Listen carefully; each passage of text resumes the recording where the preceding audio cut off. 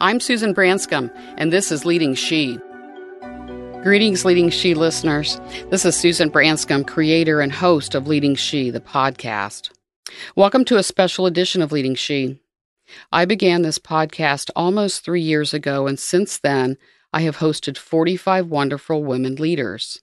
A special thank you to my recording studio, Gwen Sound, and my marketing person, Tessie Ward, of Tessie Ward Marketing. I really feel called to do this work and see myself as the communication conduit between executive and entrepreneurial women who have had successful careers and the women and men who want or need to hear what they have to say. And I relate my own experience as well, since I've had some success and worked 42 years in male-dominated industries. To date, we've had over 13,500 podcast downloads. We have 2,000 followers on our social media, LinkedIn, Instagram, and Facebook. I hope you will let your friends know about Leading She as we build our listener base. There are more podcasts to come, so stay tuned.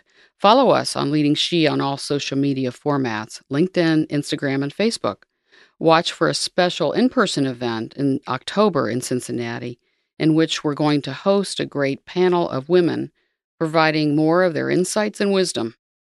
If you might be interested in sponsoring Leading She, you will get your money's worth. We promote our sponsors in all our emails, on the podcasts, and in our social media. So if you're interested, write to me at leadingshe@gmail.com. Now to get started with this special edition. The 3 topics are going to address gender bias, communication, and finally speaking up or saying just the right thing at the right time. I have an introduction for each, and then I include clips from previously aired podcasts, which I address these topics based on my guest's experience. I'll introduce the person, her title, and then the Leading She episode number. We'll start with gender bias. Many of my guests and I have experienced gender bias. Perhaps it's assumptions about us which are not true around our careers or home lives. Perhaps it's simply being left out because we're a woman. We all have stories. As women who work in male-dominated industries and careers, we can't experience gender bias. We all have. We're treated differently. We're left out. The expectations of us can be different versus our male colleagues. What do? These bold women stayed true to themselves, and they did speak up, and they did not cave to the expectations. Sometimes it's unconscious bias. Sometimes it's overt. Listen in to these guests. First, we will hear from Pat Taylor Woodyard, an executive in the environmental services industry, Episode 9. Let's talk about something that we've both experienced, and that is a tendency for men to, and women maybe, but really men are often in power in companies, to speculate on whether a woman is motivated, whether she will come back after a maternity leave, whether she'll be motivated then. And we talked about maybe there is a natural instinct with men to look out for, take care of women and just, look out for them. At the same time, they may be diminishing our value and questioning our motivation.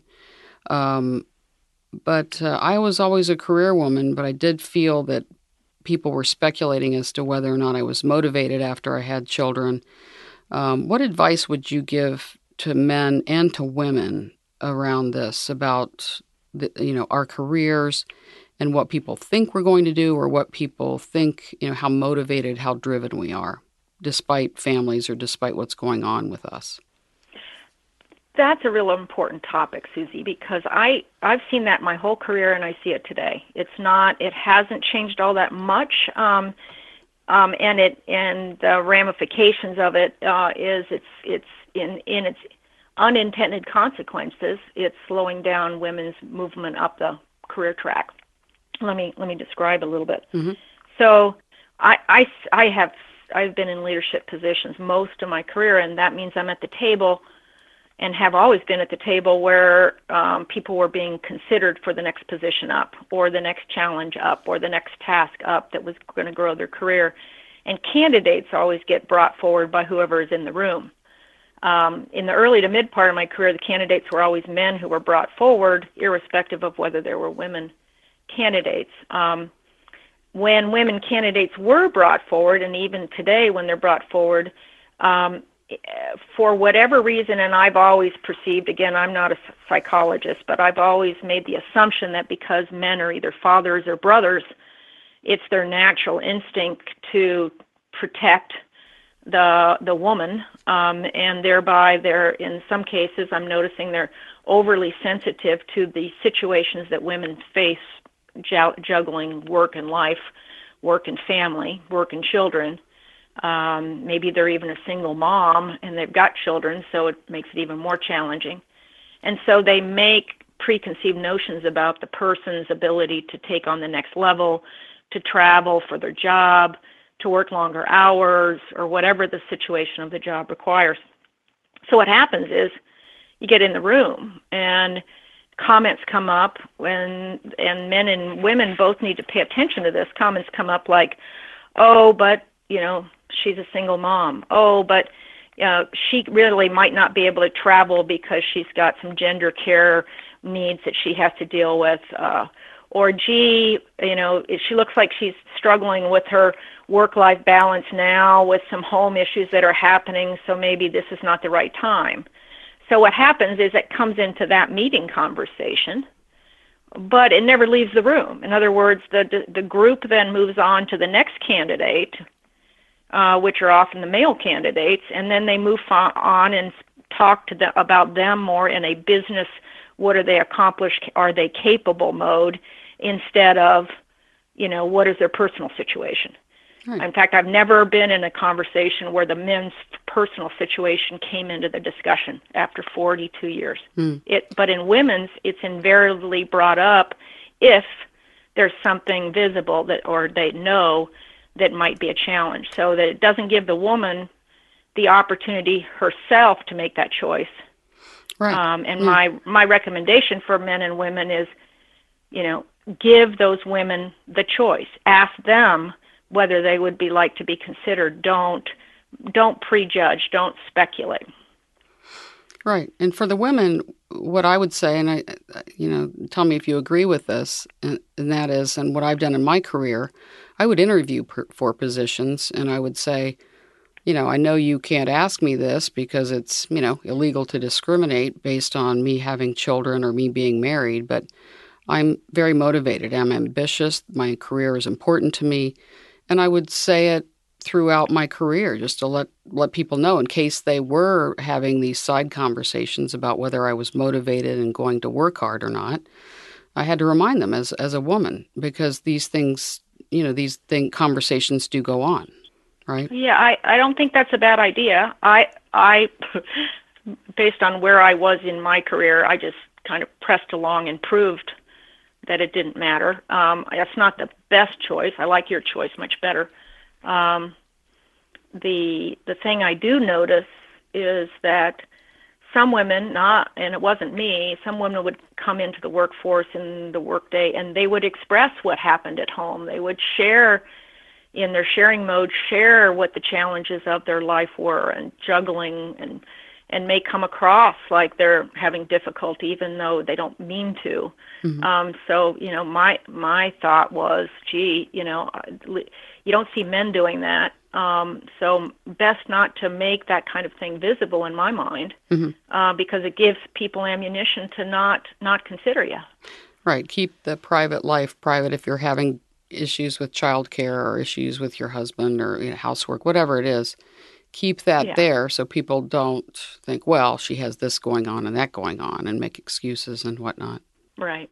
Now listen to Karen Case, Executive Managing Director and President of Commercial Real Estate for CIBC US, Episode 26. It's interesting. I've had some, women, even in my organization, who've talked about how male managers may give them easier projects or assignments because they want them to be successful, right? That's what they say. And so, but then when the juicy assignments come around, they say, well, you don't have the experience to take those on. But they haven't given her the experience. Kind of yeah. And things like at performance review time, a male manager will say to the women working for them, hey, you're doing great. Just keep doing what you're doing. And to the men, they give more meaningful feedback on how to improve performance. And again, maybe it's back to their fear of hurting feelings and maybe somebody will cry. But that makes it very difficult for women to advance. They don't get the great assignments and they don't get the meaningful feedback. What would you say to women then? I think we talked about you got to ask for it, right? It's like, I see this assignment here. It looks like something that would really interest me and be a challenge to me. Ask to take it on. Would you agree? I absolutely agree. If you don't let people know that you're interested, they won't know that you're interested, right, and that it's important to you. Yes. So speak up, ask for the challenging assignments. I think sometimes men maybe don't think that women can handle the challenging assignment for whatever reason. And I'm not suggesting that they maybe don't think we're up to it or we're not smart enough or something, but there's a comfort level perhaps giving that assignment to, again, somebody that looks like me, my guy, it's like he can handle it. He's going to do it. And then it's like a little bit of patting on the head, kind of like, keep doing what you're doing. You're doing fine. I've experienced that. Yeah, I think, and we've talked about this, women sometimes make the mistake of thinking that if we work hard, it's enough. Yes. But I think we have to work harder at articulating our desire to get promoted, to serve on committees, to lead teams, or capture great opportunities, right? Mm-hmm. We need to put ourselves out there, right? And as children, we were told to be good girls, right? And good girls aren't pushy. But we've got to be proactive. We've got to ask to be involved and to lead high-profile projects. And I think of an example in the mid-'90s when I worked for LaSalle Bank. Our real estate team we were opening offices outside of Illinois. And my manager was looking amongst his troops for someone to open and run these offices. And I'm pretty sure I wasn't on the list. I mean, in his mind, the fact that I had 3 school-age children meant I wouldn't want to travel. Right. Now, you probably agree with me. I don't know what he was thinking. I had 3 school-age children. Of course I wanted a night or two by myself in a hotel room, right? I understand that. But I sat him down and I said, don't discount me because I have a family. That's not your decision to make. Please give me the opportunity. And he did. And it worked out fabulously. Mm-hmm. And so I think you've got to raise your hand. Don't take no for an answer. Keep asking. Yeah.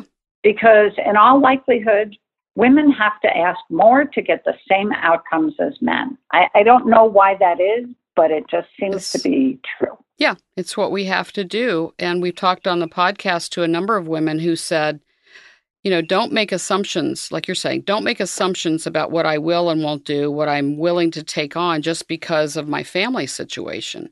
Don't make succession plan decisions considering what my husband does and whether he'll be transferred.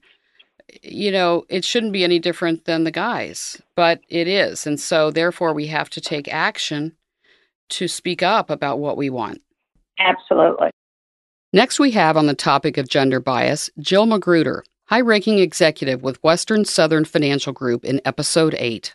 We talk about gender, and we're in male-dominated industries, and we've talked about the concept of gender neutral. Mm-hmm. What does that mean to you? So I use the term gender blind, and that's always been my philosophy.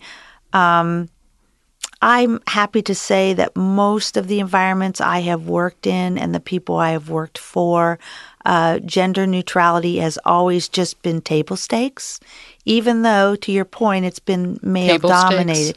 That's just a given that we are gender neutral. Okay, it's just understood. That's just how we operate. That's how our business operates. Yes. So I think I try to use I use gender blind because if you're neutral in how you approach things, and again, neutral, blind, maybe you use it interchangeably, but I think blind seems more intentional to me than the term neutral, so that you are truly judging people's contributions on the merits of what they bring to the table. And male, female just is not an issue. Pure meritocracy. And I've been blessed to work in organizations like that. Although, as we've discussed, there have been times yes. when you interact with a person who is not gender blind. And of course, you do have to react to that. You can't just ignore the fact that one of you is male and one of you is female if the other person is making an issue of that. Right. But do you have a story around that? I've probably got a couple of stories. I have a couple too. But yeah, give me a good one. So one that really has stuck with me my entire career was a discussion about succession management. And again, succession management discussions are sacred. They should be the most confidential conversation any team of managers has around their team. But with respect to my succession management, the discussion around me, which got, sort of leaked to me, when they talked about flight risk, someone mentioned in the meeting that my husband had a good job, and therefore there was little risk that I would be leaving my employer or the city. And, that's one of those where you just can't really accept that. That was true. My husband did have a good job, but the fact that that would have come up in a succession management conversation around my flight risk was very offensive to me. Right. Understood. So that's... Yeah, I mean, if you were a man and your wife had a job here, well, he's not going to leave because she's right. Exactly. Right. Exactly. You turn the tables. I mean, it's different. Right. So that's one example. And it did figure into the equation when I left that company, the company where I started. I mean, I did leave that company after 10 years, and it certainly wasn't an immediate reaction to that because I did have a good job. I was very happy doing what I'm doing, but sort of a series of events over the next probably 5 years, that did figure into my decision to leave that company. Yeah. So I mean, companies should hear that. That. And again, that was matters. one individual, and I don't indict the whole organization by what one individual said, because I did say I've been blessed to work in places that promote gender neutrality, but it only takes one person to really just sort of push you over that edge. You say, that's just not fair. Next is a story from Diana Reed, a retired top executive with PNC Bank, episode 14.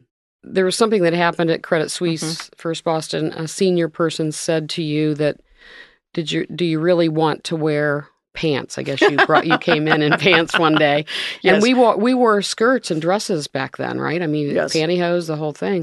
But you came in pants one day. I did. I did have one of the head of the debt capital markets desk noticed we were chatting, we were bringing a new issue and something, and I was over at the main desk talking to him, and he was quite surprised that I had worn a pantsuit, and I sort of brushed it off and said, and told him what the label was, and it was a very nice pantsuit. I was not wearing jeans and a t-shirt, and so I remarked to him that it was quite fashionable and it was quite expensive, and so he could just back off. Yes, I thought it was good.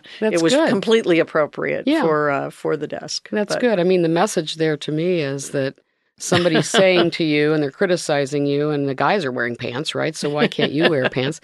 And, you more or less set them straight. How times have changed, But you didn't just say, oh, I shouldn't be wearing pants and go home and get a dress. You didn't do that.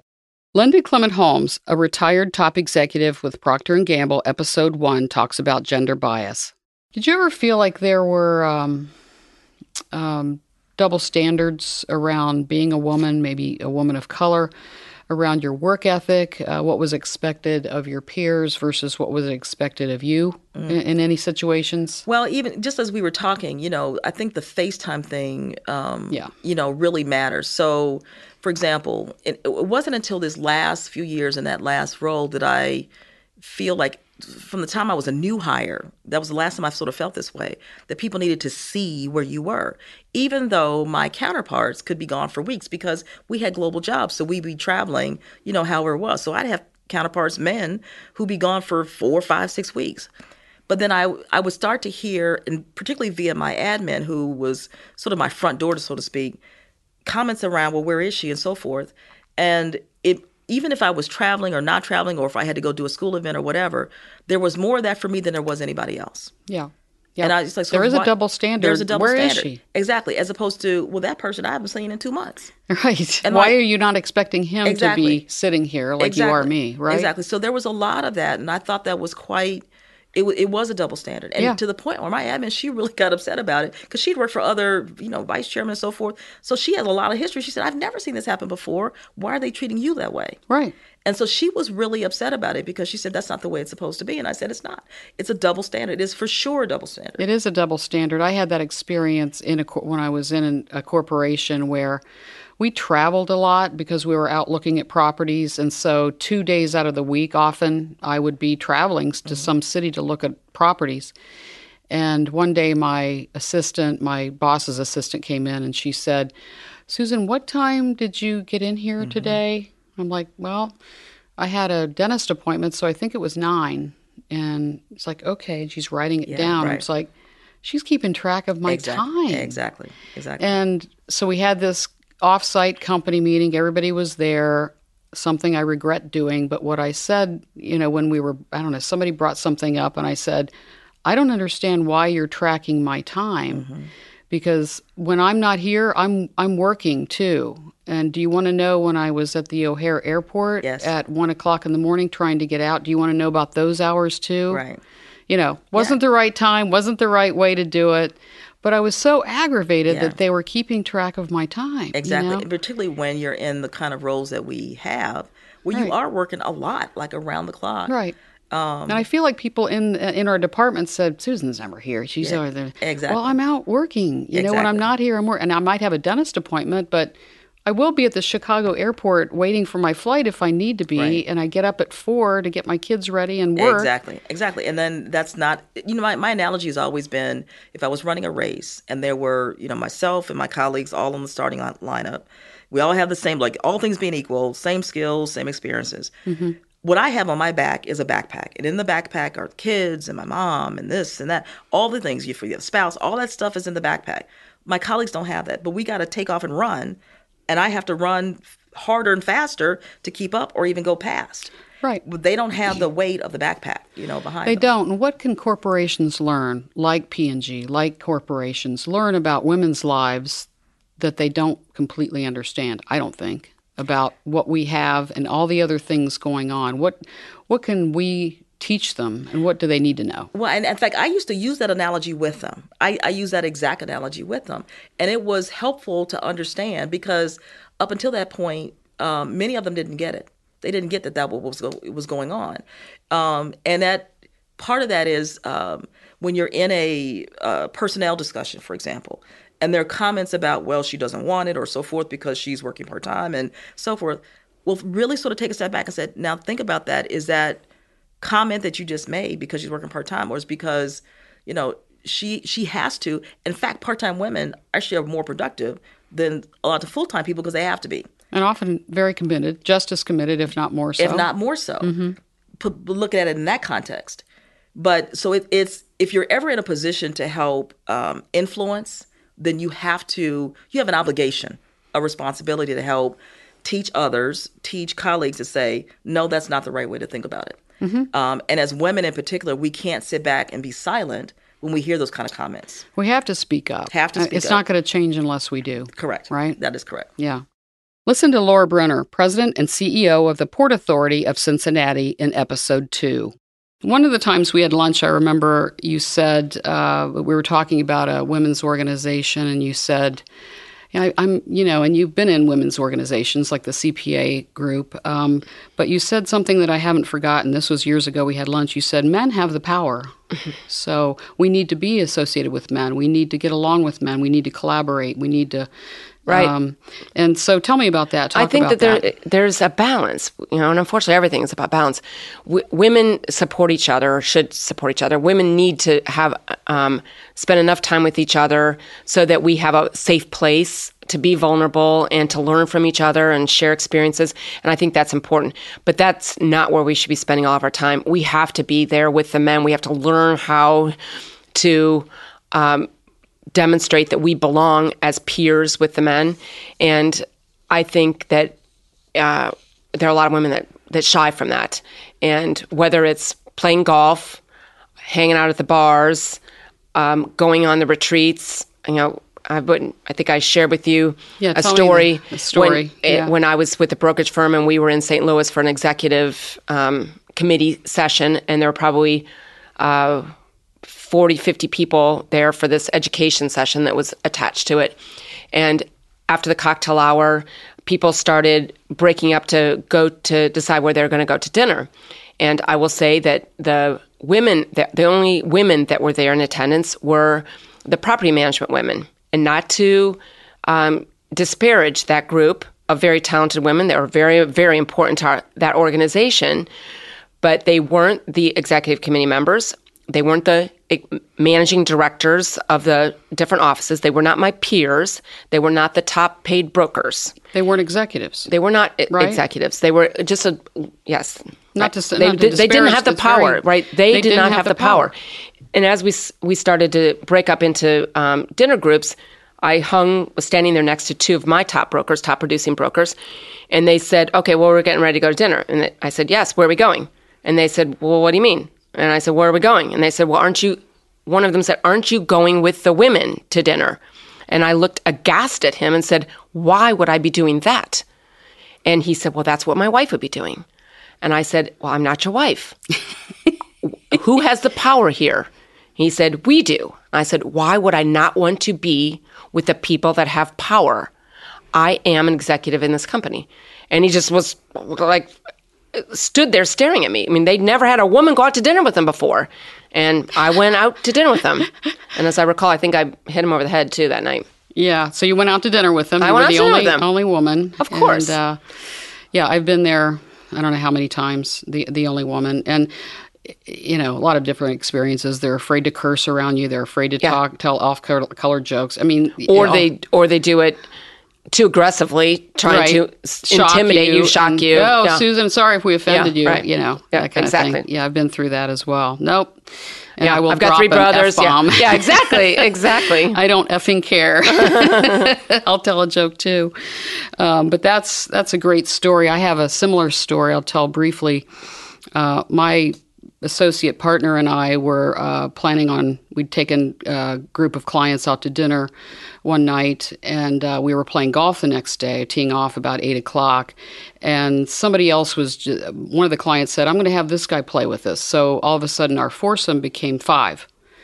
And then, he said... That has to get solved, right? It has to get solved, right? If the course only wants 4 to play at a time. And he said, "Susan, why don't you play? I had just called my wife. She's going to come, and she's going to play, behind it. You can play behind us, and she'll play with you." I'm like, "Wait a minute.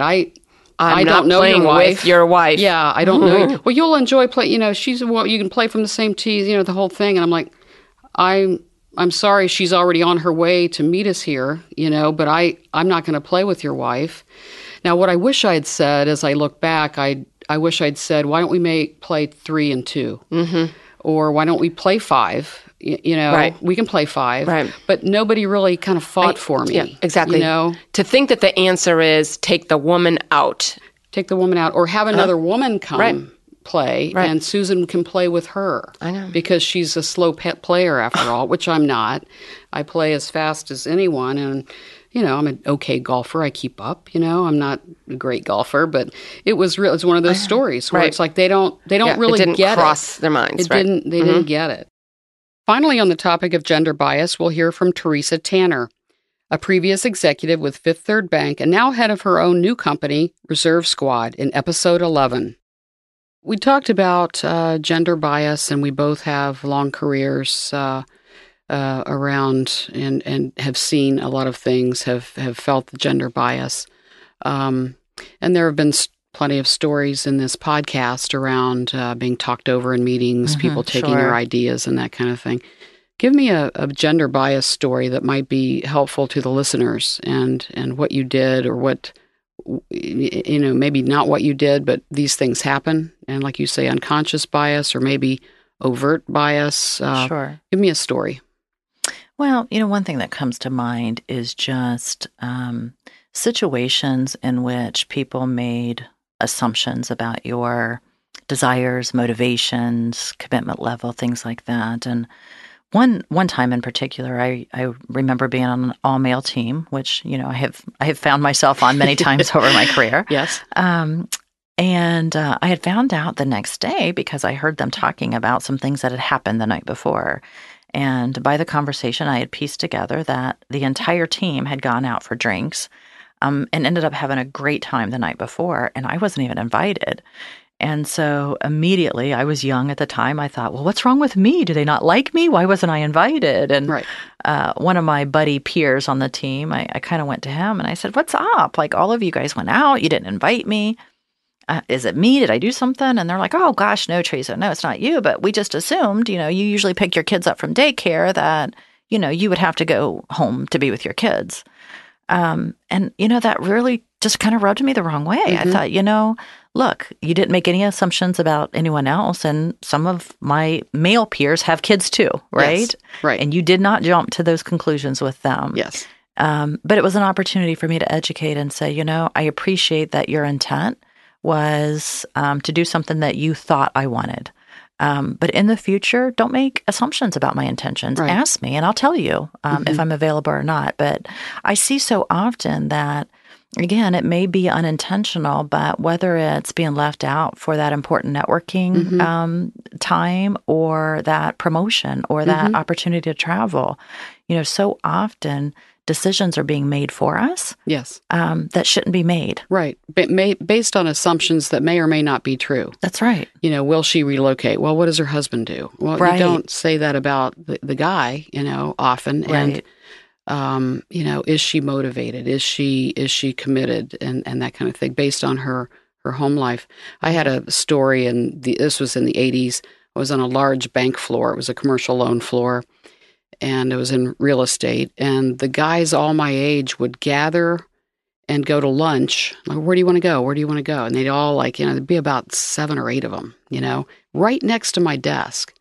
And I'd look up and I would kind of wait for them to invite me. And they wouldn't. I mean, they were right next to my desk. They were all saying, where do we go? I'm at the same level as they are. And I came home and told my husband, I'm like, they gather around me and go to lunch and they don't ask me to go. Right.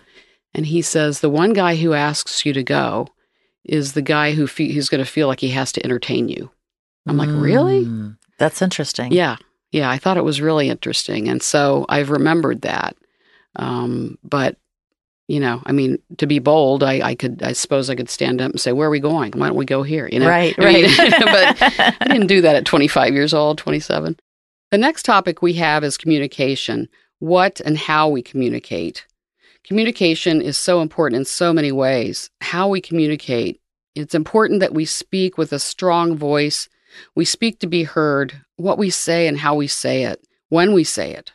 Sometimes it's important to say just the right thing at the right time and be vulnerable in our communication. First on the topic of communication is, again, Linda Clement Holmes, a retired top executive with Procter & Gamble, episode 1. So tell me, you have been in a large company like Procter & Gamble, fairly male-dominated as you rose the ranks there. And there were plenty of times, I think, that I would have to imagine, and I think you've said, is that you were the only woman at the table, perhaps only the African-American woman or African-American there. Total right. And what advice would you give to women as they are the only woman that come into the boardroom and sit at the table? What advice? How did you conduct yourself? I always thought about, just because I was the only of anything doesn't mean I have to act like I'm the only of anything. I have just a right to be there as anybody else does. Right. So that's the way I chose to act. Whether that comes from posture, I'm not all that tall, but that doesn't mean I can't act like I'm tall. Or whether it's projecting your voice. Projecting your voice. Again, not all that tall, but that doesn't mean that I can't project my voice, just as strongly as any other person at the table. And, and I always say, too, is like every other person at the table, male, they all go to the bathroom like everybody else. They don't have anything that's superhuman, Right. And I'm here for a reason. Somebody thought I deserve to be here. That's why I'm here. Right. That's why you're here. And I think sometimes women in settings like this will wait to speak, will wait for that lull in the conversation, which often in meetings never happens. Never happens. So you have to break in. So you've got to break in. You break in. You've got to be impolite and interrupt sometimes when you have to kind of find your way. You can't interrupt, at the wrong time, and it's an art, I think. Right. And you can't be talking like this. You can't talk the little tiny voice. Nobody's going to take you seriously, You can't talk like a little mouse. You have to project your voice so that they hear you when you're making the break. You can't make a break like that. You have to make a break in the conversation and project it. And everybody in the room needs to hear what you have to say, whether you have a mic or not. Right, exactly. And everybody sometimes people like to fill the airspace just because. That doesn't mean you can't break in when they need to. Right. And sometimes, we can sit there and listen, and we know that there's something that we need to say because it needs to be said, and we can do it in a way that isn't, acrimonious. Right. It isn't attacking or confrontational necessarily, but it needs to be said, and you have to take the risk. Right. And a lot of times in a technical field where often there aren't as many women, and this is why I'm so glad to see that STEM programs and so forth exist to get more girls to grow up in this particular field. But a lot of times there weren't. So I might have been the only woman, and my whole organization might have been men that reported to me. You can't let that intimidate you either. Right. So again, you're there for a reason. And probably my best learning experience came really early in my career when there was a woman, African-American woman. She was the first woman at this particular level. And she didn't have a strong technical background, but she didn't let that stop her either.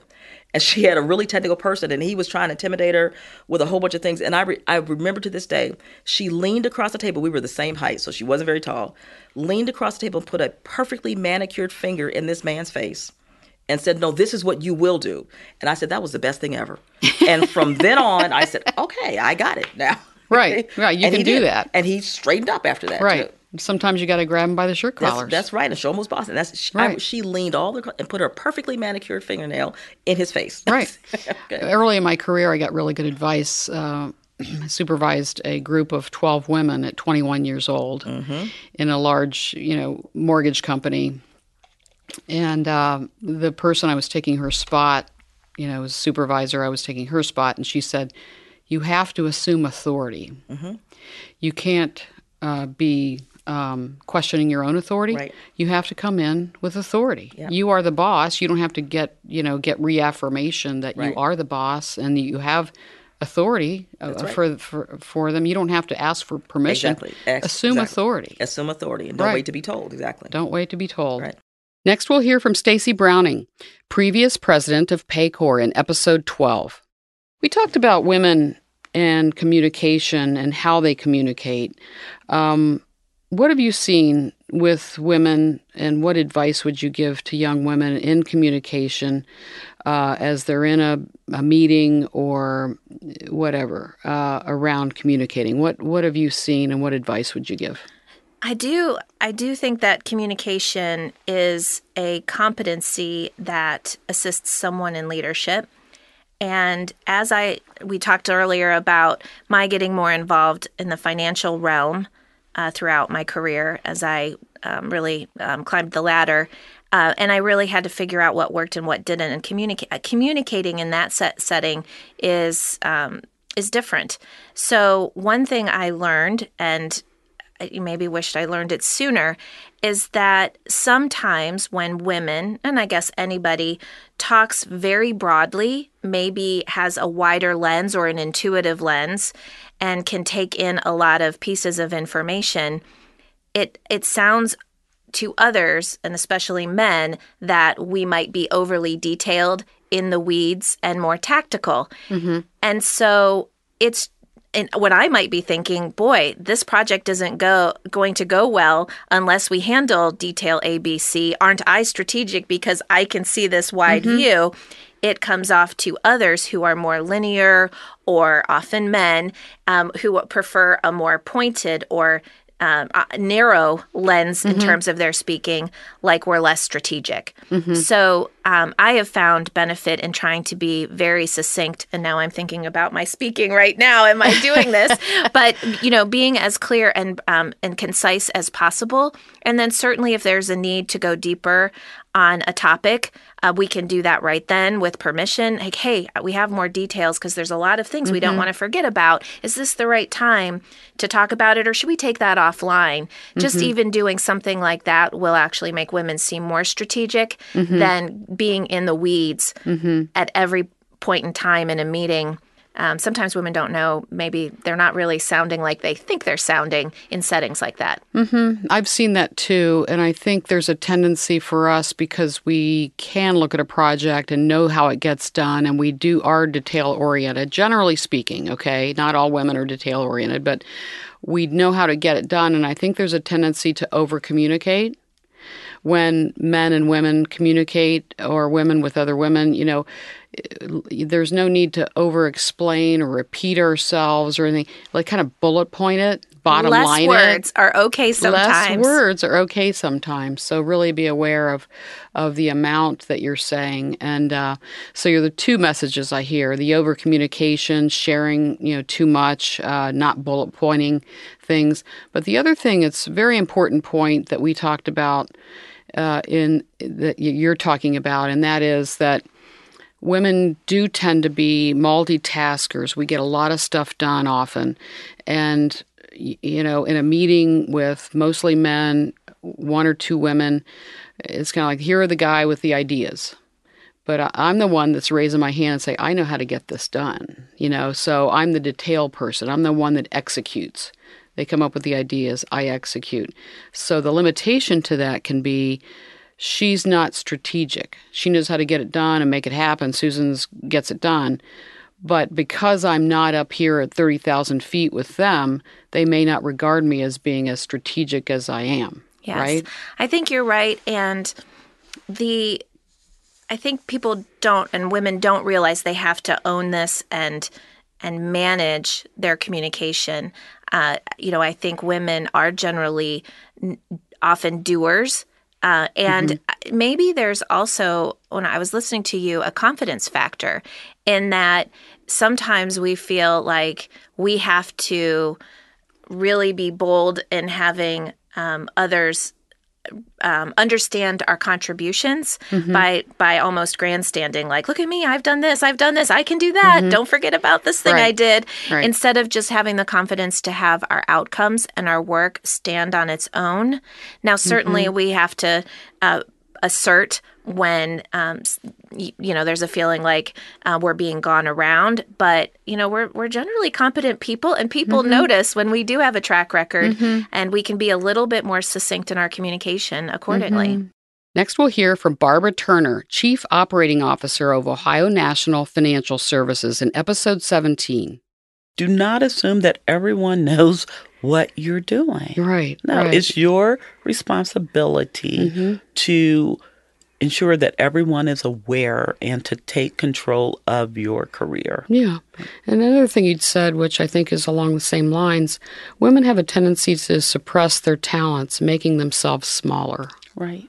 Yeah. I've seen that. Yeah, I see that in meetings all the time. I will slide notes to individuals. You know this. Speak up. Yes, good. Yes. You don't have to make yourself small in order to allow someone else to feel big. It's okay for all of us to be talented and to have something to offer in the conversation. But some women wait until they're given permission to speak or until they're called on to interject. And no, it's okay to sit at the table and act as if you belong. I mean, what's the use in having a seat at the table if you're going to suppress your talent or act as if you're not really supposed to be there, like you're just filling a seat? Next on communication, we'll hear again from Karen Case, Executive Managing Director and President of Commercial Real Estate for CIBC US Bank, Episode 26. Talk about, this doesn't come naturally to all women, and that is confronting, taking on difficult situations. Often, I think there's a social expectation or expectation in the workplace by either men or women, people, don't make waves, be nice, go along. And sometimes there are situations where we need to confront, we need to disagree, we do disagree, and it doesn't always feel natural.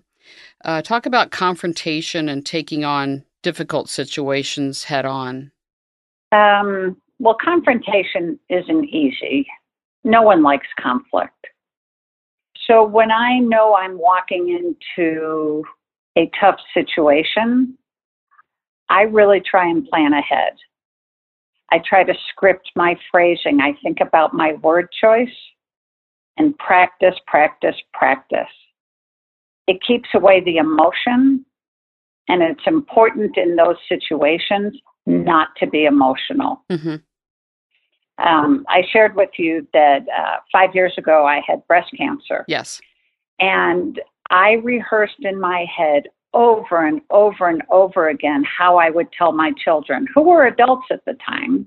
I thought about, what would I say? What's the right time to tell them? So that when that time came, it was easy. It was almost an out-of-body experience, because the last thing I wanted to be was over-emotional, which would just scare them.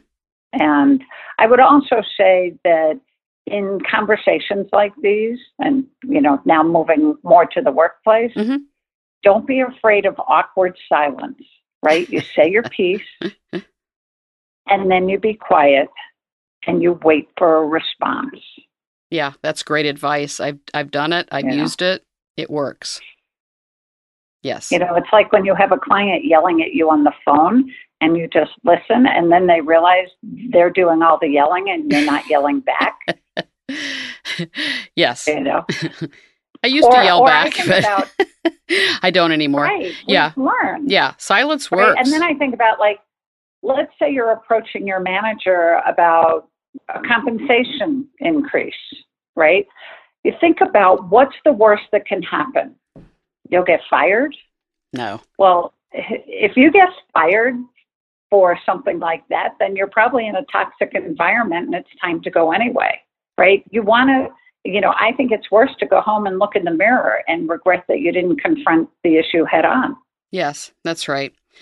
Yeah. I'd like to come back to the breast cancer diagnosis, but let's keep with this theme right now, and that is the difficult conversations. And it sounds like you do what I do, which is writing out what I want to say. And it sounds geeky, but it works for me.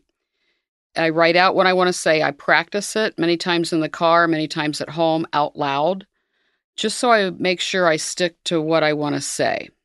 And I often tell women, stick to the facts, keep the emotion out of it, stick to the facts. I got this kind of bonus last year.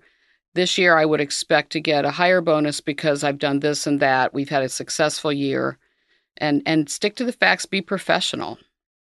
Is that your approach Absolutely. as well? Once you get emotional, you've lost all of your energy and the direction in which you were trying to go.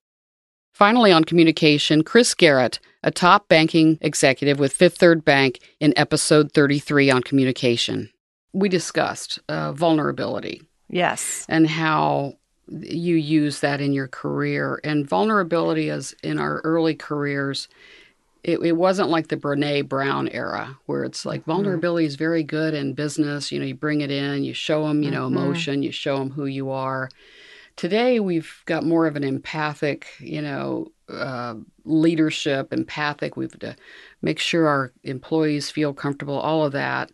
How have you learned to use vulnerability in your career as you lead? I think I've had to really come to grips that is an important element of leadership. And I did not incorporate that. I just was raised in an environment where even when I was pregnant, I was always strong, always had a competitive edge, and was always ready to move forward regardless of organizational change. I came to realize that people need to connect. They need to know when and how you might be feeling vulnerable as a leader, and that I had to express that in order for them to feel that I trusted them. So I went through that 5 or 6 years ago. I really attribute that to going through so many mergers and acquisitions. As I said, it's always good to be the acquirer. Yes. But sometimes I was on the other side. Acquired. And as you know, the change and just the sheer number of employees exiting, post every merger. Yes. I didn't have that as a direct outcome for my own role, but certainly had to deal with that. So I think I struggled to bond with people because I was always prepared for the next round of changes. So when I worked at a regional commercial bank headquartered in Chicago, which I loved that job for 9 years. I had a wonderful team. I think I still carried with me a kind of standoffish or closed off. And so I had some feedback on that from the chief human resource officer who really cared about the employees and cared about me as a leader. And I was astonished that at a late stage in my career, anybody would dream of giving me any feedback. But when I went to talk with my direct reports together as a group, I did find that they were concerned I didn't trust them. And trust their judgment, trust them as leaders, and that I was perhaps judging them. Kind of ongoing, and it was creating a lot of stress. I see how that could happen. So I just became more vulnerable and said, hey, I'm going through this empty nester stage. I've been in therapy this summer.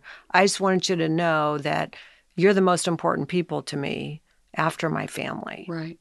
And I care about each and every one of you. And if I have failed to tell you that, I am here to tell you that today.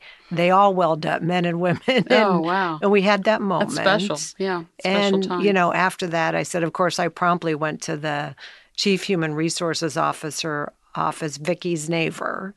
And I said, thanks a lot. I've been completely vulnerable and cried in front of my team. Are you happy now? But it changed. It had to have changed the relationship with them. Everybody then understood, said, we were misunderstanding you, misunderstanding your cues. Yes, right. And that was a real moment for me, and I've never forgotten that. And hopefully still carry that today as a leader. The message I'm hearing from you, and it sounds like you got this feedback when you were with Valley in Arizona, and that with your human resources person here, that you are open to feedback, and that's probably a very good message for young women to not resist it, welcome it, and just let it help you sharpen the saw. Let it help you improve who you are and how you're relating to people, because I've heard it said, you cannot know yourself by yourself. And so other people are reflecting back to you what they see.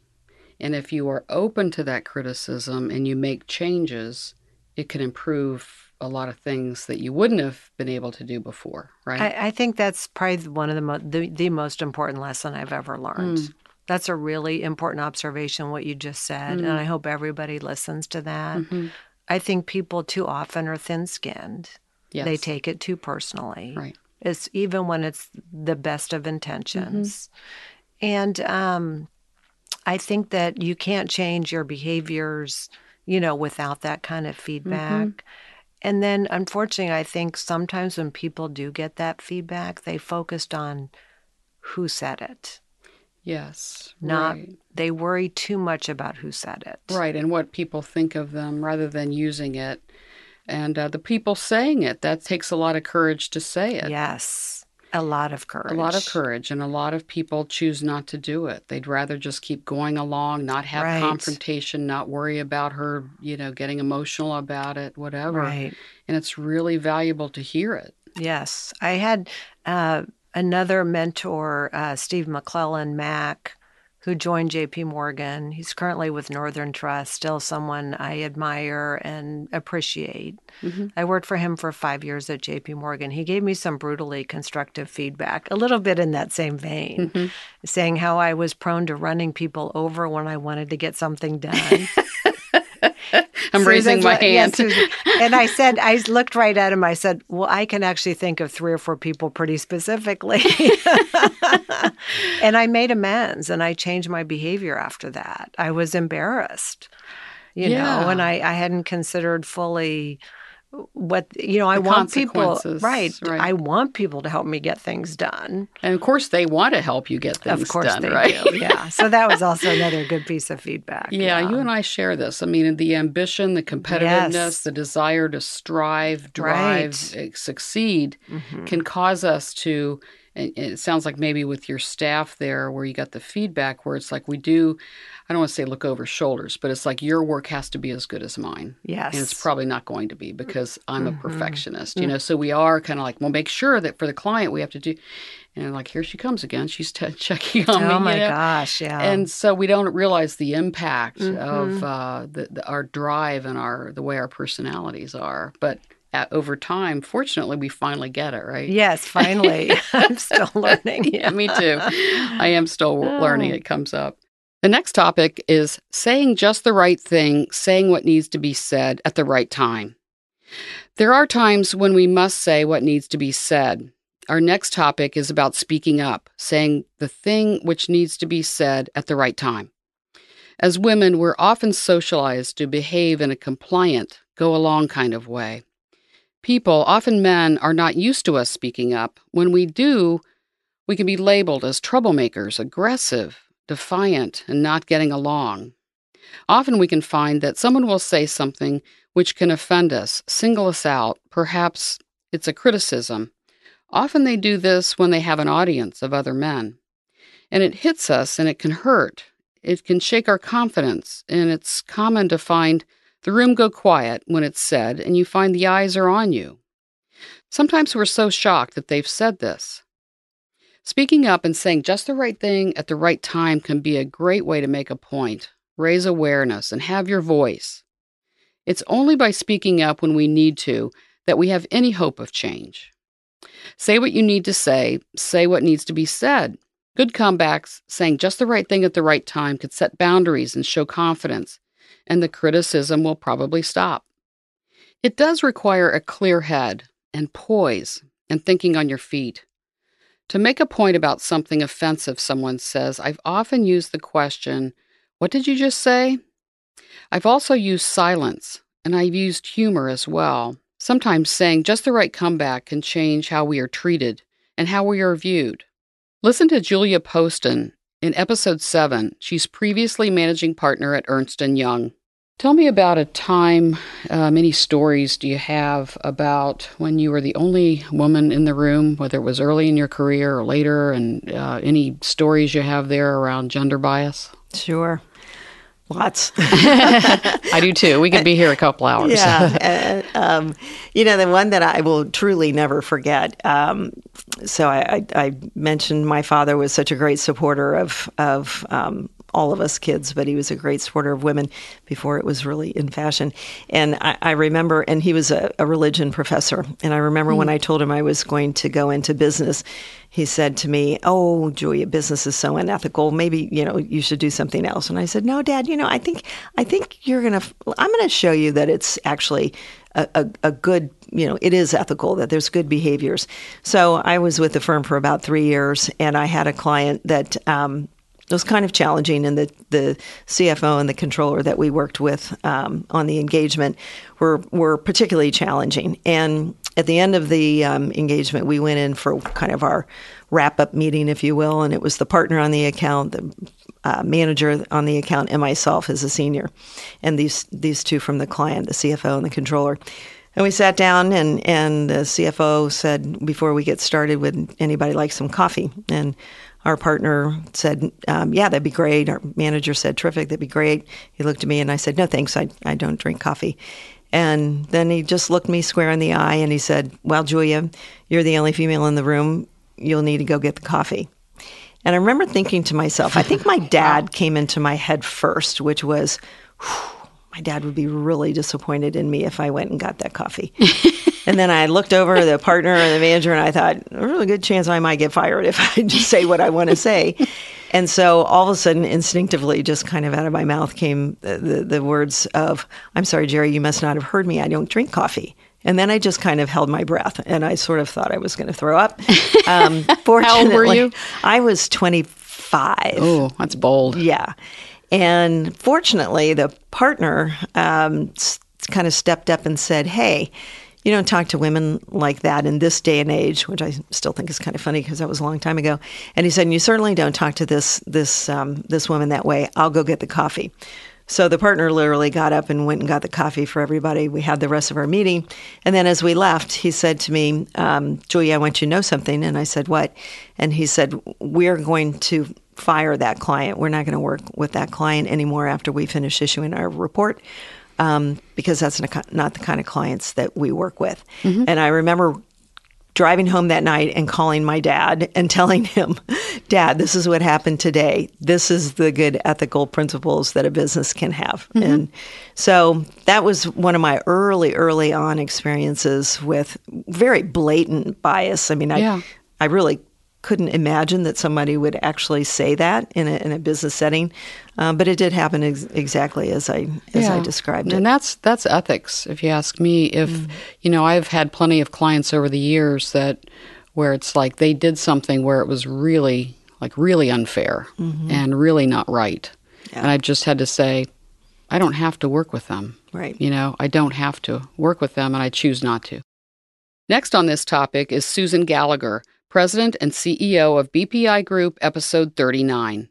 You have a pretty demanding career and 4 children, and you had, I'm sure, a spouse that was there doing his part. And you did make a point, even though no matter where you were in your career or what was going on, that you would leave around 5 o'clock every day. And one of your male associates said something to you. What's your philosophy there? What did he say? Yeah, so, it didn't work all the time. You certainly plenty of business trips and night meals, but my husband and I were pretty committed to getting home and figuring out how the day had gone for the kids. Yeah.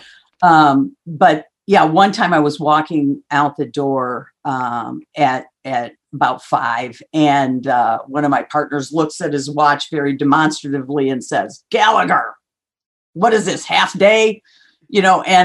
And announced it really to this bullpen of people, which was where you sat in those days. Yeah. And, I could have been mortified, which is your original sort of natural fight or flight reaction to something like that. But I had trained early on to not take or react to your original response or reaction, to control those sort of natural impulses. You're talking, yes, right, and really think about what I needed to have happen, where I wanted this to go, and respond accordingly.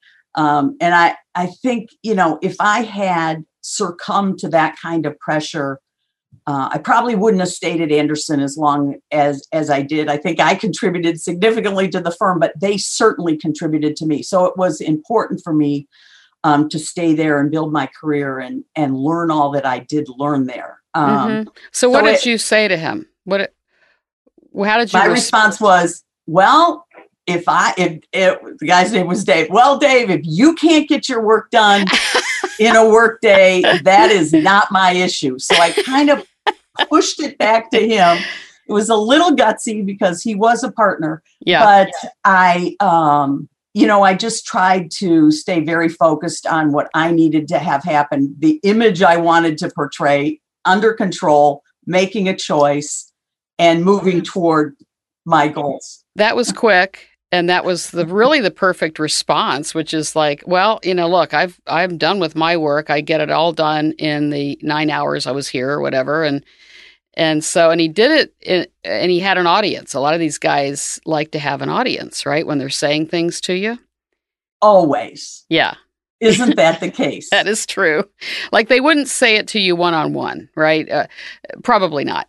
But he's got an audience. He probably felt safe, and he is thinking, hey, all the guys are still here working. Where are you going, right? And you said, I love the comeback. Yeah. Yeah. Well, and I think I trained early on in my career under a guy named Dr. Robert Cooper, and he has this work on hacking the human brain. And it's really all about, we have these natural reactions. And if you really stay very, very focused on what is the real goal, what, not what am I doing internally, but where do I need to take this and what is the real goal and how do we accomplish that goal or objective, I think has really served me well over my career. My next podcast guest on this topic is Barbara Turner again, Chief Operating Officer of Ohio National Financial Services in episode 17. For many years in business, there have been times when we talked about this, when I've been given signals that I'm not good enough, that I'm not smart enough, qualified enough. And while I worked to fight those messages I was hearing, sometimes they would get me down. Right. And you and I talked about this, and you have had the same experience. And the treatment of us by others can affect our confidence. What would you say to women about this, that the messages we get from people, how it affects confidence and what we need to do? Right. So I would, the first thing I would say is you have to know who you are and what you bring to the table and own your power. You also have to speak up and dispel myths and rumors around who you are and who you are not and what you are capable of doing versus not. I always tell people, you are enough. You are enough.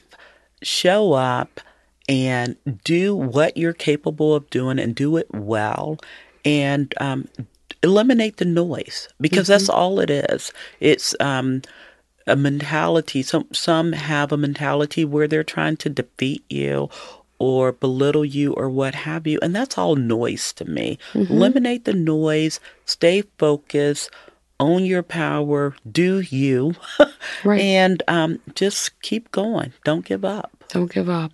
Yeah, great advice. Great advice, because I think there are a lot of obstacles and there are things out there where women can be demeaned and dismissed and felt, belittled. And you really have to say, I'm better than that, and I won't allow you to talk to me that way. Yeah, you have to call it out. You have to call it out. Call it out. Yeah. And I've done that plenty of times. There have been situations where I will say, well, why do you say that? Right. Or what do you mean by that? Right. Or is there a problem here? You know, I call it out. Now early on in my career, I was a bit combative about it. Yes, I was too. And I learned how to do it in a way that gets the point across, but also allows me to be professional and but also be heard. You know, and so it doesn't have to be some big confrontation. It doesn't. But you have to demonstrate courage, and call bad behavior out on the spot.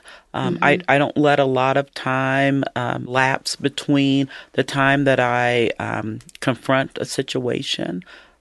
Sometimes I call it out in a meeting in front of others, depending on what the situation is.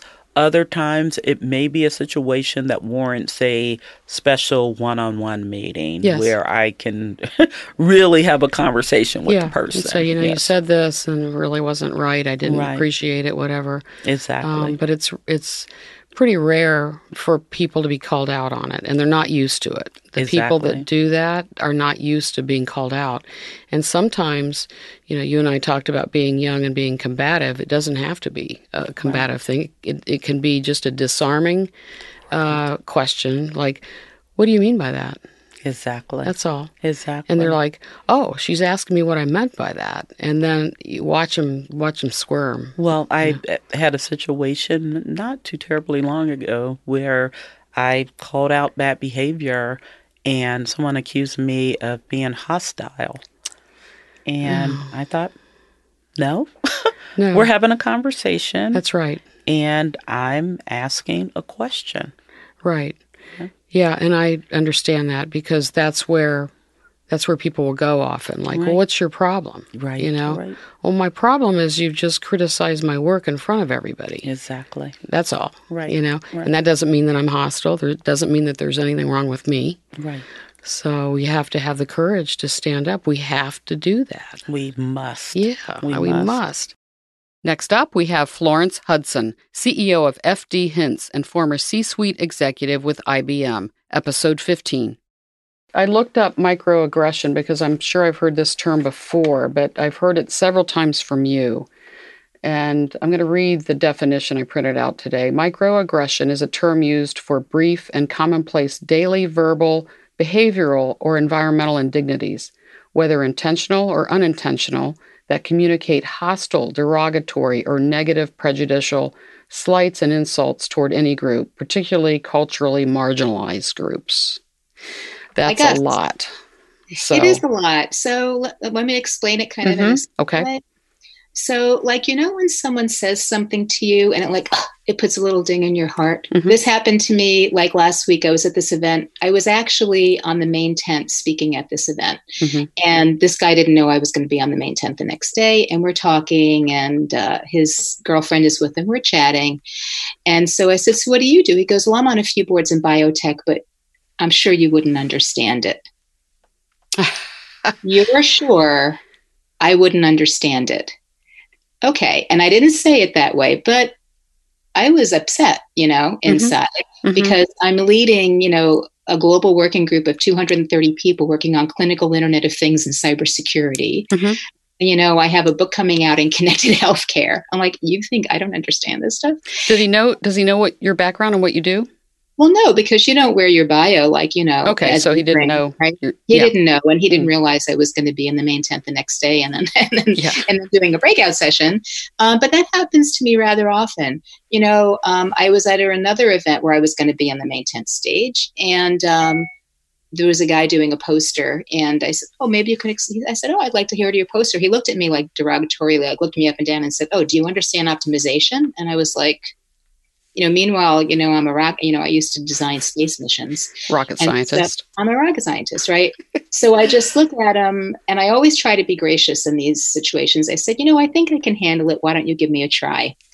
And so he did. And then I was standing at the poster. Another man who knew who I was came over. And at the time, I was a chief innovation officer and senior vice president of Internet too. And so we're standing, they're talking to each other. And I look at the gentleman who knows me, and I said, I need to ask this gentleman a question, meaning the guy who said, do you understand optimization? I said, but I don't want you to feel uncomfortable, and I don't want you to walk away. I said to the man who knew me. Then I looked at the other man who said, do you understand optimization? And I said, why did you say that to me?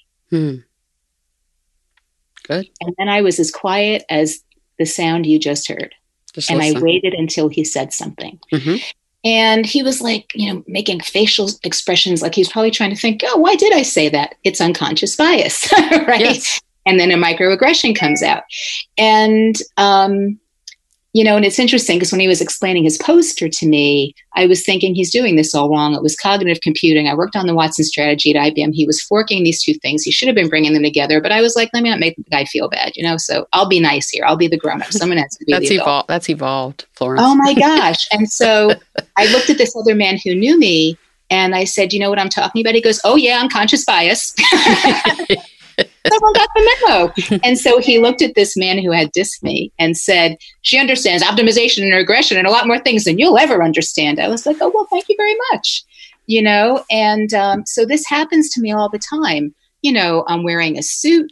I look like a grown-up still. You know, I'm not cute and young and wearing pink as much anymore. I don't have a headband on. What's the problem here? Right. So this happens a lot, and those are microaggressions. What happens, though, Susan, is that I think of this as I have armor on. You put on your armor and you go out there, right? And then these little things happen. Ding! It's like a chink in your arm. Ding, ding, and before you know it, it's like a hailstorm. Ding, ding, ding, ding, ding, ding, ding, ding, ding, and then people go, "I've had it," you know. And then either you react or you leave. And then they say, "Gosh, why do women leave these jobs?" And you're like, "Oh, I don't know," you know. And they can't see it. It's like when you're hurting inside, people can't see it, you know. And those microaggressions really add up. So now when I do my diversity and inclusion workshops, I actually hand out a list of microaggressions. These are examples of microaggressions, and people like gobble it up, like they hold it like there's no way I'm losing this piece of paper, because they don't really know what it is. Finally, on this topic, we have Tilly Hidalgo Lima, CEO of Best Upon Request, Episode 3. At some point, you have to trust that how you're being led yourself with your inner voice and removing those limiting beliefs. For young women to find their voice, to take a chance and build relationships, and that has really served me well. Yeah. Talk about the finding your voice and having the courage to say out loud what your needs are, setting boundaries. And I'm sure we have some stories there, but what do you see with young women as far as speaking up? We talked about executive presence. What does that mean for you? Executive presence is standing tall, not cowering. So I once had someone say, "Live all the way out to your skin." And I love that because live all the way out to your skin. Because it's the inside that can retract and become small. And so there's just something about making that decision. It's a line that you step across in your mind to take on whatever is ahead of you, a difficult conversation or what we call fierce conversation. And so it's finding that voice to share your observations, share from your experience, and not hold back. So, and use your instincts. Would you say that too? That's it, like instincts, intuition. Yes. You're hearing Intuition, something instincts. And not being afraid because you think you're going to hurt someone's ego, especially if there's men in the room, to speak the truth. It has never held me back. Speaking truth, even if it's with a client that says, the liaison of this program, the investment you're making is not being realized with someone who's being micromanaging. Their style is not letting. It's a lack of trust, and if you can find the courage and to instill truth into the conversation, that has always served well. The truth, it does set you free when you're speaking. This is my observation. Here's how I feel about it. Here's what may be at risk if we don't address it. So what do you want to do? Put it out there. Right. And so be vulnerable. Have courage, just like the Brene Brown message, okay? Going back to that, the vulnerability, the courage, and it's a new way of leading, today. I think that when you are vulnerable, that creates connection. That creates an opportunity where it's like, wow, if she can do that, I can do that. And so you feel like that's so unlikely, but strength is not about power and control or command and demand or command and control. And those are male habits, typically. It's a hierarchy. It's the military. Power, control, Whereas if you become a sensor for the organization and you share what your observations are, better decisions are made at that level instead of top down. Tell me about setting boundaries around for women, what you tolerate, and tolerating things. And give me an example of a situation where you set a boundary and respected yourself and respected how you want to be treated and so forth. Give me a story. So one of my Tillyisms is what you tolerate says a lot about who you are. What you tolerate says a lot about who you are. Exactly. I like that. And so when you allow someone to disrespect you, it really creates something that's incongruent. It feels like that you've accepted someone to put you down or diminish you, and that's not good for your soul. Mm-hmm. And so I have a board of advisors. I've had one since 2005, and the board is very diverse, men and women, backgrounds, experiences, expertise. Mm-hmm. And I had a board member at the time who, in a board meeting, stood on the soapbox and basically shamed me by saying, you don't have your head on straight. And it was very disrespectful. Personal attacks, really. It was. You. How I was thinking, what I was doing. And it was, no, it did not sit well with me, and I could not allow that to happen again.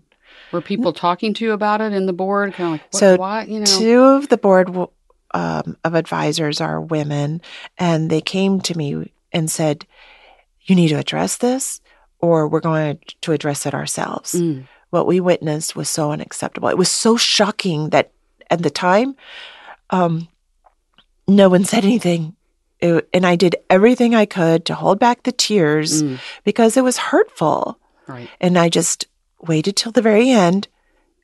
And then I did some deep thinking how I was going to... You paused, right? The pause. Right, yes. The pause. Take a pause. Take a pause. Assess and realize this person's not a good fit. Mm-hmm. Right. And so I did find the courage to reach out and say, hey, can we have lunch?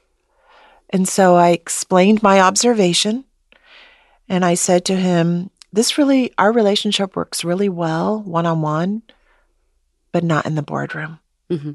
And he said, well, then I'm going to resign right now. And I said, I accept your resignation. Do you think that surprised him? Completely surprised him. Because he was throwing it out, I'll resign then. And then you said, okay, that works for me. And so I accepted the power, the bullying, of making his point through personal attacks toward you in a group like that. He wasn't able to apologize, although he realized by just insinuating that what he had said or had done was not acceptable or inappropriate. Mm-hmm. I don't know if many people had the courage to let him know that he had crossed a boundary. Right. He'd been getting away with it. I think so. Right. Because he has very big ego, and he was going to tell me how to run my company. And I thought, wait a minute, he's an advisor. I'm paying him to be an advisor. And at that time, it was not working well. And so I thought, well, something needs to change. And so it's going to have to be my approach. And so it worked out. It was fine. I've seen him since, and it's been very pleasant. I think he respects me more. Yeah, he probably does. But do you think he would have treated a man heading a company in the same way?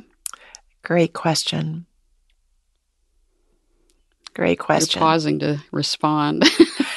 Silence gives you an answer to your question, right? I don't know. We can surmise. You can surmise that maybe. Yep. But the message for you and to women out there is there's a way I expect to be treated, to honor myself. Right. And you crossed a boundary with me, and I am setting a boundary with you. You cannot talk to me like that, right? One-on-one or in a group, and I won't allow it. Exactly. And I think that was surprising to him, and it gave me more courage for the next time. That's great. And so I found it really disconcerting or surprising that another person said, and she was a woman, well, how could you have done that? You know, that almost like, well, that hurt his feelings. And I said, I was very respectful. Mm-hmm. And stick so to the facts. That's exactly exactly if you stick to the facts, stay professional. The way you talk to me doesn't work for me. Yes. And so he says, then I'm going to resign. Good. It's also helped me that when I've seen that a client or an individual at the client site does not respect my team, our team. And so there's even that where we had a client who was a new person, head of HR, and he was very dismissive of our VP of Client Services and Bill at the time. Mm. And I reached out to the CEO and I said, this is unacceptable. Mm-hmm. And so what I have found when I have had those kind of conversations is it's not just happening to us. It's happening to others. So that others. Behavior, right. Once you shed the light, it's like, is this happening elsewhere? Mm-hmm. And then you find out, oh, yes. It is happening elsewhere, and good for you for standing up, because a lot of people tolerate it. And there's a tendency, and I think we find this in Cincinnati, Ohio, where people don't want to ruffle feathers. They want to remain polite. And so nice. Or nice, and nice, Midwest nice, right? And so we tend to be polite when we don't have to get angry and get emotional about it. You stick to the facts, and you say your truth, just like you've said. I hope you enjoyed this special edition of Leading She Topics and podcast guest clips. Make sure you check out the website leadingshe.com for some more ideas, and thank you for your support. Thank you for listening to this episode of Leading She. Please check out many other Leading She episodes, which are wonderful. We discuss challenges these accomplished women have overcome in their careers. Please subscribe to this podcast and rate it and review it. Follow Leading She on Instagram, Facebook, and LinkedIn. And visit our website, leadingshe.com, where we have ideas and wisdom for women leaders.